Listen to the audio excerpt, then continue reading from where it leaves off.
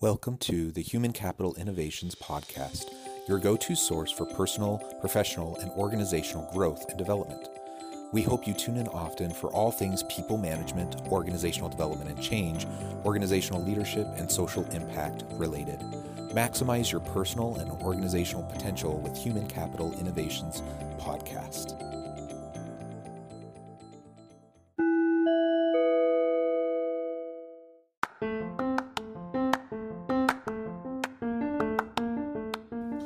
Welcome to the Human Capital Innovations Podcast. In this HCI podcast episode, I talk with Dr. Shannon Prince about using metrics to support diversity, equity, and inclusion.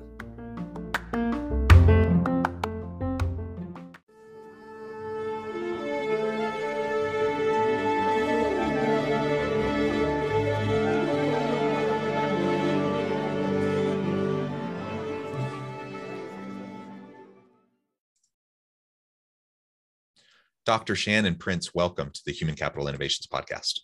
Thank you for having me. Yeah, it's a pleasure to be with you today. You're joining us from New York. I'm here south of Salt Lake City in Orem, Utah. And today we have an opportunity to discuss diversity, equity, and inclusion. So we'll be exploring that from a lot of different angles. But I do want to hone in and focus on using metrics to support our DE&I efforts within organizations. As we get started, I wanted to share Shannon's bio with everybody. Dr. Shannon Prince is an attorney and legal commentator. She earned her doctorate in African American Studies and her master's degree in English from Harvard University's Graduate School of Arts and Sciences, her law degree from Yale Law School, and her bachelor's degree from Dartmouth College. She drafted best practice language on policing policies for the National Initiative for Building Community Trust and Justice, represented plaintiffs in CCGEF versus REL, a high-profile landmark education adequacy lawsuit, and is currently representing the Cherokee Nation in their lawsuit against pharmaceutical distributors and pharmacies for their role in the opioid crisis that the tribe is suffering. She is a member of her firm's Diversity Council and is a legal counsel on Legal Diversity Pathfinder. Her writing has been published in The Hill, Transition Magazine, Science, and Jezebel, among many other venues, and she has a book on anti-racism forthcoming from Routledge called Tactics for Racial Justice. What a tremendous background that you have. It's a real honor and a pleasure to have you as a guest on the podcast today. Anything else you want to share with listeners by way of your background before we launch on in? No, thank you. I appreciate that introduction.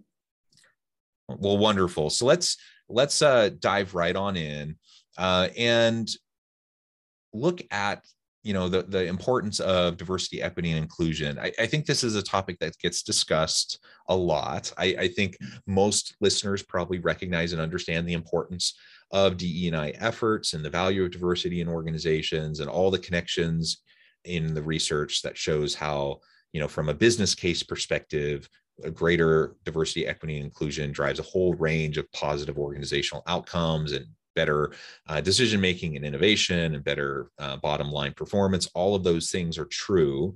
Of course, there's also the human case that, people are people and we need to treat them with dignity and respect. And we need to make sure that everyone feels like there's a place for them in our organization, that they truly belong. So all of that, we're going to start kind of with this understanding and assumption that all of that is already understood, even though that's a really wonderful and fun conversation to have in and of itself. But going from there, let's talk a little bit more specifically about anti-racism with the George Floyd moment and just all of the social strife and upheaval that's been that we've seen in the US over the last, really for a very long time, but certainly over the last 18 months, it has kind of been at a heightened level. I think, why is it important today for organizational leaders to genuinely and authentically focus on anti-racism efforts within their organizations? Well, one reason I think this moment is unique is because there's momentum that can be harnessed. For example, if we look at the civil rights movement, one of the reasons it took off was because all of a sudden there was a television in most people's homes and they could see the atrocities that were going on. They could see dogs being set on civil rights protesters. If we go back about a century earlier, one of the reasons that the abolitionist movement took off was the rise of photography and newspapers and railroads to get newspapers to people across the country so people could see pictures of someone like Frederick Douglass, who was a former slave. They could put faces and names to these abstract stories that they had been hearing about this oppression. And now we're in a similar media moment where, because we all carry cameras in our pockets in the form of our phones, something like the horrible film of George Floyd being murdered can be televised. The world watched that. The world was shocked. We're having this new civil rights moment, and leaders need to take advantage of that to make real change while the iron is hot. Yeah, and I think part of it is the momentum, right? Like you said, and leveraging the moment to make meaningful, sustained change. I also think about just the role of leaders in organizations in creating a space for their people to process all of this that's happening. So, I'm a middle-aged, straight, cisgender white dude. So I have all the privileges, and, I don't have, I'm not really part of any of those marginalized groups. And so I can try to empathize, and I can try to understand and recognize what people are going through. But the reality is that's not my lived experience. And so I can't fully understand it. Yet I'm working with people who are like, that's their world. And so the visceral reaction that people are having in when these types of moments happen, and when you see the news or the videos or whatever, like, I need to create a space where people can safely, in a genuine and authentic way, bring that to the workplace and be able to unpack it a little bit and process it. Because if I don't, inevitably it's going to impact my people, whether I tell them to check their personal life at the door and come in and just be professional and quote unquote professional and be, come to work. That may be my mindset, and that may be what I want my people to do.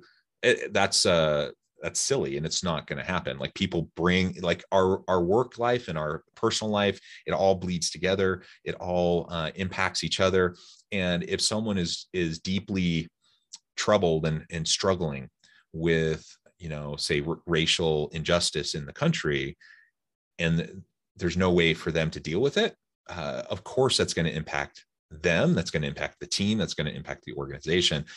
So how do we both build off the momentum of these types of moments, but also provide the support within our organizations and our teams for those who might be part of these marginalized populations that are struggling in these moments? So in the anti-racist community, we often talk about being colorblind and why you don't want to be colorblind, because if you're blind to color, then you're blind to mistreatment based on color. But I also say it's important not to be color mum, to not be afraid, to not be silent about race and racism. And that can look all sorts of ways. So for example, a while back, there was a hate crime at a synagogue. And I reached out to one of my Jewish colleagues and just sent her an email saying, I'm thinking of you at this time. And then when George Floyd was murdered, she reached out to me. And I think that when you're a leader in an organization, then you know that someone from a certain demographic is watching this atrocity that's gone on in their community. Say something, create an office culture where people do reach out to each other and support each other at those times. Check in with people about how they're feeling. I also think about the line from Charles Dickens' A Christmas Carol, in which the ghost of Marley tells Scrooge, money was just one part of business and you being a good businessman. Mankind is your business. When we have to look at what is our full business, and when we look at our mandates as organizations. So for example, I work for a law firm, and our law firm has a proud history of doing social justice work and pro bono work. But we even reevaluated that in the wake of George Floyd's murder to say, how can we take this up another notch? Mankind is our business, and we particularly are in the justice business. What can we do as lawyers to promote racial justice? You can ask that same question of yourself as a teacher, as a doctor, and all sorts of different roles. And so it's also important just to be mindful of how race affects people's lived experiences. So as I said, I'm a lawyer, I'm an African-American woman. I know African-American men who practice criminal law. And a very common experience among African-American male criminal lawyers is walking into the courtroom with their white client, who is the defendant, who is the suspect, and having the judge assume that they, the Black lawyer, are the suspect and that the white client is the lawyer. And so just being mindful of the fact that other people, based on their demographics, may be experiencing things that you aren't experiencing, and supporting them through that, trying to mitigate against it, not being color mom any more than we're not being colorblind. Yeah, I think that's very well said. And one of the things that I know you talk about in your work is this idea of doing a racial justice audit. Can you tell us a little bit more about what you mean by that and how leaders might go about conducting that within their organizations? Sure. So I think these audits need to be both quantitative and qualitative. What I mean by that is, first, you want to look at the demographics of who is in every role of your organization. Now, some companies are actually required to do this by law. They have to fill out EEO-1 reports. But even if you don't, you should still look at this data, and you should make it public as a way of holding yourself accountable and allowing clients who want to support diverse businesses to find you if you have great results. But you want to make sure, for example, that people are not underrepresented based on race, and also that people of color are not concentrated at the least prestigious levels of your organization. Now, sometimes people say, well, I can't find any purple ballerinas to hire for my organization. Well, sometimes that's the case. Sometimes it's a recruitment issue. Sometimes maybe you're not reaching out to historically Black colleges and universities, or tribal colleges and universities, or Hispanic serving institutions. Sometimes it's the way you're marketing yourself. You're relying on your employees' word of mouth. And if you have predominantly white employees, because of de facto segregation, they're more likely to have predominantly white social circles. So the word may not be getting out to communities of color.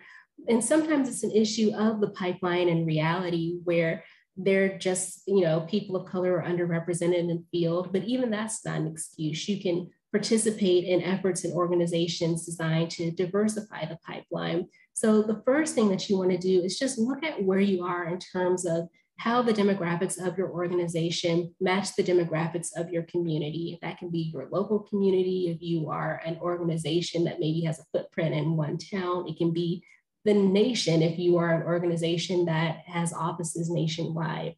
And then you want to do a qualitative audit as well. So, for example, you want to have someone who is in a leadership role listen to people of the affected demographic. So at my firm, for example, in the wake of George Floyd's murder, one of the senior partners sat down with all of us African-American associates for a listening session. Now, the reason it's important for a person in a leadership role to do this is, first of all, it signals that the organization sees racial justice as important. And secondly, a person in a leadership role has the formal authority to make any necessary changes based on what comes out in the listening session. Now, you can do these one-on-one. You can take about an hour with each person. You're going to do it in a private place, and you're going to do it during the workday, because when you're asking for people's experiences in your workplace, they're trying to make the workplace better. And so that's not something they should do on their personal time. That's something that they should be compensated for. Or you can have people gather as a group. In that case, you want to allot, at least 2.5 hours, and you probably want to be a trained outside moderator just to make sure that the conversation remains civil and on target.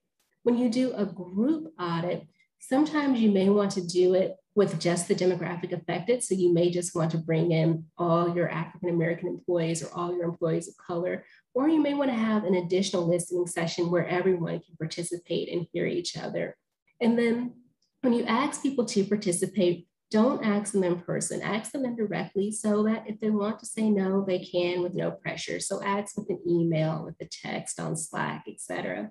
And then after you have this session, the most important thing is to follow through on what people said, to show that it's not just about talk, it's about change. So one thing that came up at my firm, and it's a wonderful firm, is that sometimes women of color associates, and this has happened to me, get mistaken for legal assistants. And one thing that happened in the wake of that audit with these listening sessions is that the firm began doing anti-bias trainings to help people deal with their implicit bias. And so have that qualitative audit, have that quantitative audit, figure out where you are, and then you can see how you can make your organization more racially just.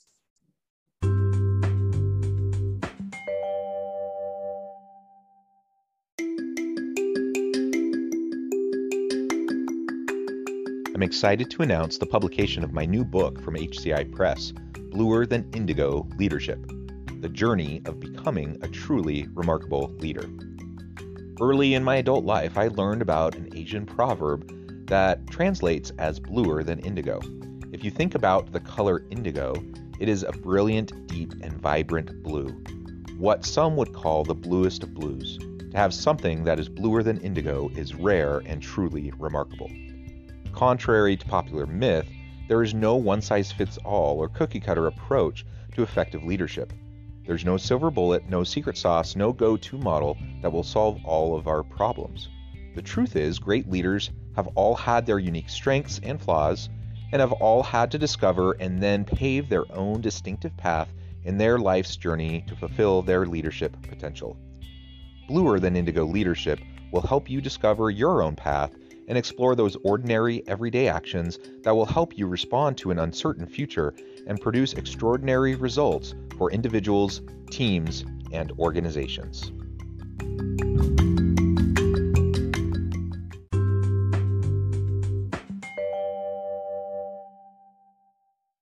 I love those ideas. And unless we really know where we're at, it's hard to set goals and to start to move the needle in improving the situation, right? And so having this ongoing assessment is just really key to making sure that, again, we're holding ourselves accountable and we're making sure that we're making steady progress.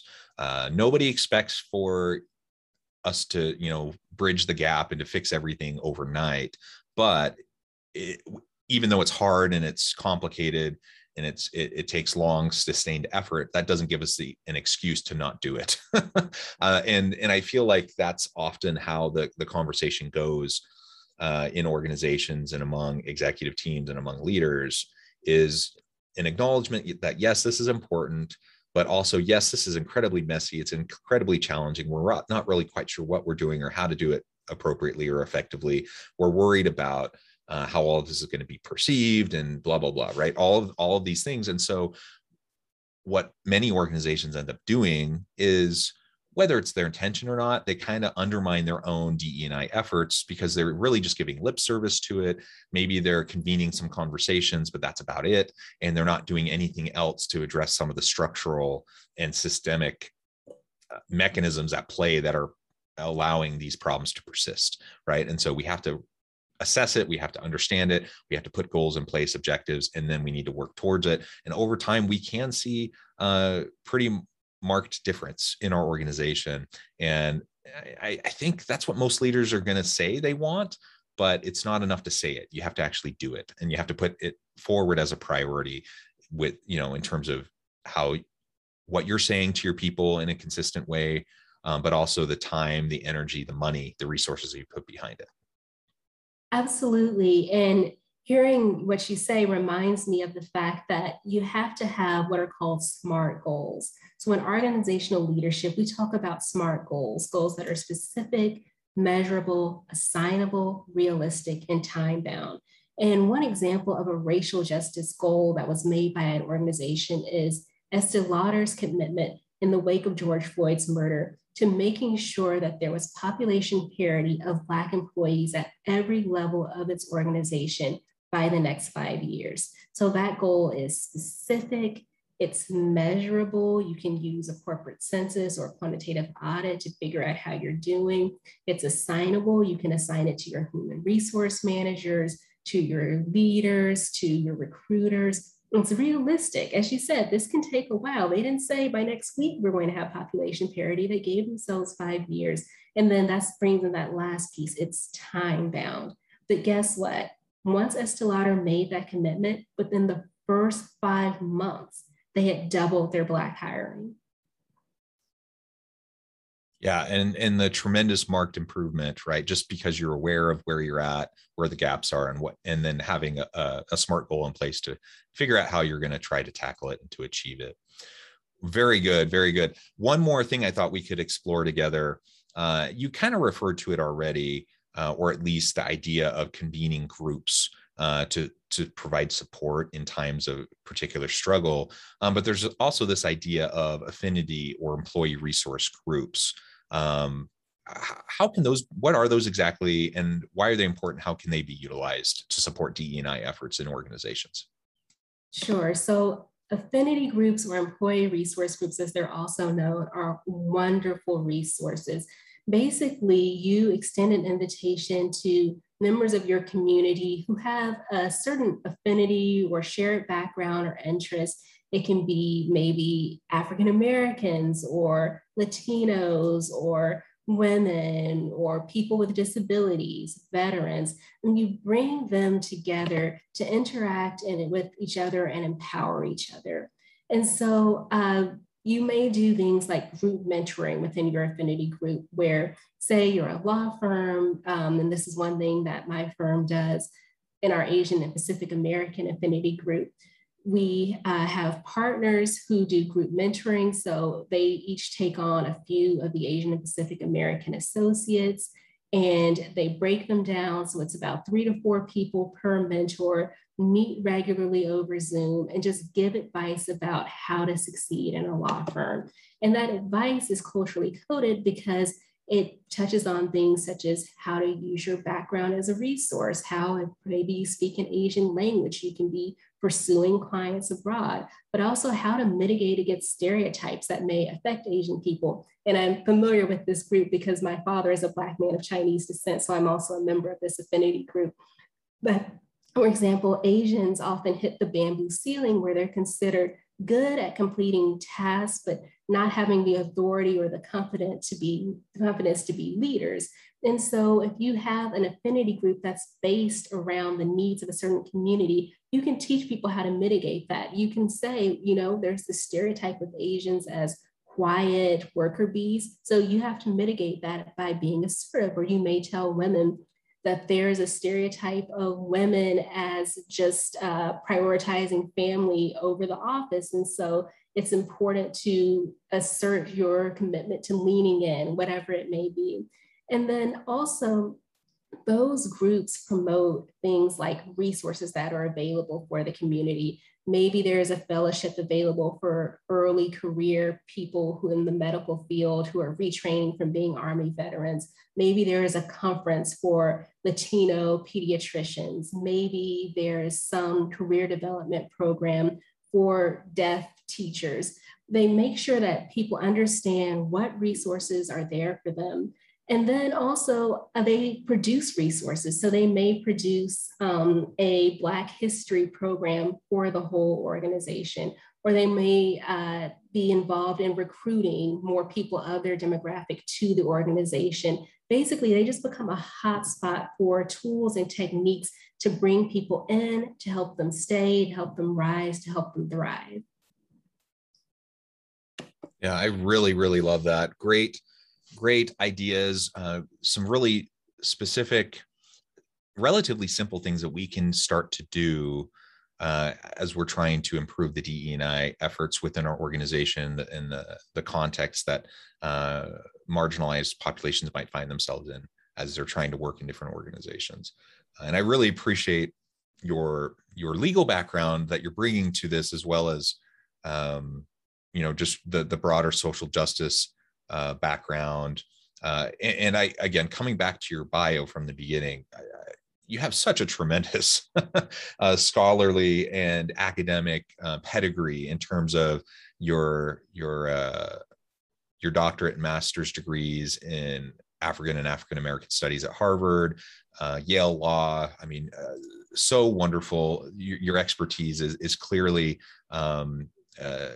something that we should all be looking to as we're trying to grapple with these difficult issues. And I would encourage listeners to reach out and get connected and to pick your brain if they're trying to figure out how to do this better within their organizations. As we get close to time to wrap up, I just wanted to see if you had any other thoughts around how leaders can make sure that opportunities are being extended in racially just ways within their organizations, how we can better support equitable mentorship, and any of those kind of related issues. So the first thing is to be aware of what's called affinity bias. People naturally seek out and aid those who remind them of themselves. And often what reminds you, what you see in someone else that reminds you of yourself is their race and gender. And so in organizations, the senior roles disproportionately in America are held by white men. And often those white men, when they are looking for talented people to mentor or sponsor, they may think that they're doing so in a non-discriminatory way, but they often disproportionately nurture younger white men. And so just be aware that that may be a factor. Track who you mentor. Metrics are so important. And so when you are looking for a mentor, you're looking for someone to extend a new opportunities to, look at all the junior people, analyze their performance, and think, oh, I would have mentored John because he went to the same fraternity as me, and he golfs and I golf, and I see a lot of myself in him. But Tanya over here is also really talented. I want to make sure I'm not overlooking her. Make a list of the people you've mentored in the past. Have they disproportionately been from one race or one gender? Be cognizant of that, and then diversify it some. And then also, organizations shouldn't leave mentorship to chance. So don't just let people kind of find mentors and let mentorship happen. It's wonderful if it does, but don't rely on that. Assign people mentors when they come into the organization. That's not going to result in an artificial relationship. Assign people based on things such as what they have in common. So at my firm, I have a master's degree in English. I was assigned to a published poet who has a doctorate in English. I'm a young woman of color. He is a middle-aged white man, and we got along swimmingly. Or assign people based on what they have to offer and what they need. So one partner or senior person might say, I'm the first person in my family to have this job. I had no clue about what everyone else seemed to know when I first took it on. I know how to nurture someone who's a first generation person. So then when that young first generation person comes to your office, you would pair that person with that partner. And then when it comes to sponsorship, some organizations are beginning to use dashboards where instead of just thinking about who do I feel is ready for this big, ambitious, glamorous opportunity, you can look on a dashboard and see these are the people who are qualified. These are the people who have done X, Y, and Z in the past. They're capable of it. And someone who may not have even been on your radar might be worthy of that opportunity. So technology can help us too. But the main thing is you just want to be using metrics and tracking what you're doing and not just leaving it up to good intentions. Yeah, very well said, Shannon. It has just been a real pleasure talking with you today. We've just scratched the surface. We could go on and on and on, and I would love to have you back anytime to continue the conversation. Before we wrap up today, I just wanted to give you a chance to share with listeners how they can get connected with you, find out more about your work, and then give us a final word on the topic for today. Thank you so much. I'd be honored to come back anytime. I'm on LinkedIn as Shannon Prince. I am the odd millennial who otherwise does not have a social media presence, but I do have a firm page, my law firm page at Boyce Schiller Flexner. And then my book can be found at its page on the Rutledge website. Rutledge is ROUTLEDGE. And the book is called Tactics for Racial Justice, Building an Anti-Racist Organization and Community. And for listeners, if you want to buy it at a discount, just use the code FLY, all caps, 21, all one word. And my final thought I'll leave you with is it's important to, as I say, think of yourself as an ancestor, to recognize that just as the world that people lived in the 1960s was a product of what abolitionists did in the 1860s, and that the world I live in this moment is a product of what civil rights activists did in the 1960s. The world the next generation will live in is a product of what we do now. So as a leader, don't just ask yourself, was today productive? always ask yourself, was tomorrow impacted? I love that so much. Thank you, Shannon. It has been a real pleasure. I encourage listeners to reach out, get connected, find out more about what she can do for you, what her firm can do for you. And as always, I hope everyone can stay healthy and safe. They can find meaning and purpose at work each and every day. And I hope you all have a great week.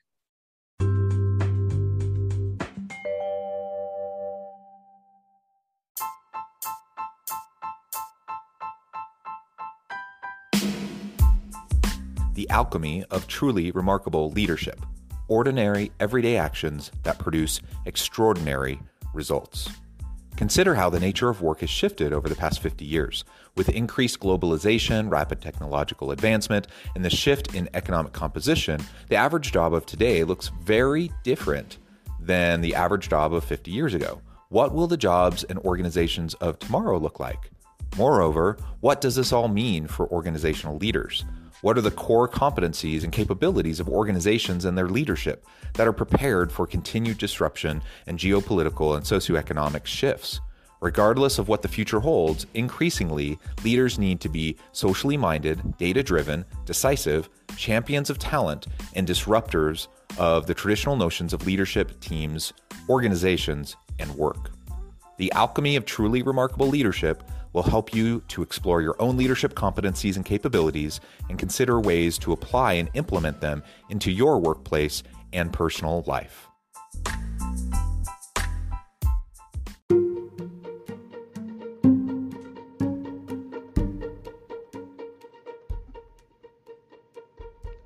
Check out Human Capital Innovations magazine, Human Capital Leadership.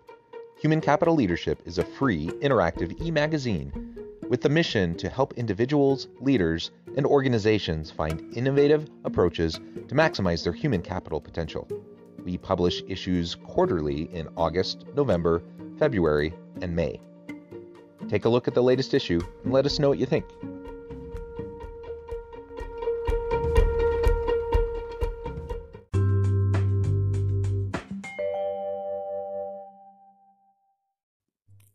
Thanks again for joining us for this episode of the Human Capital Innovations Podcast.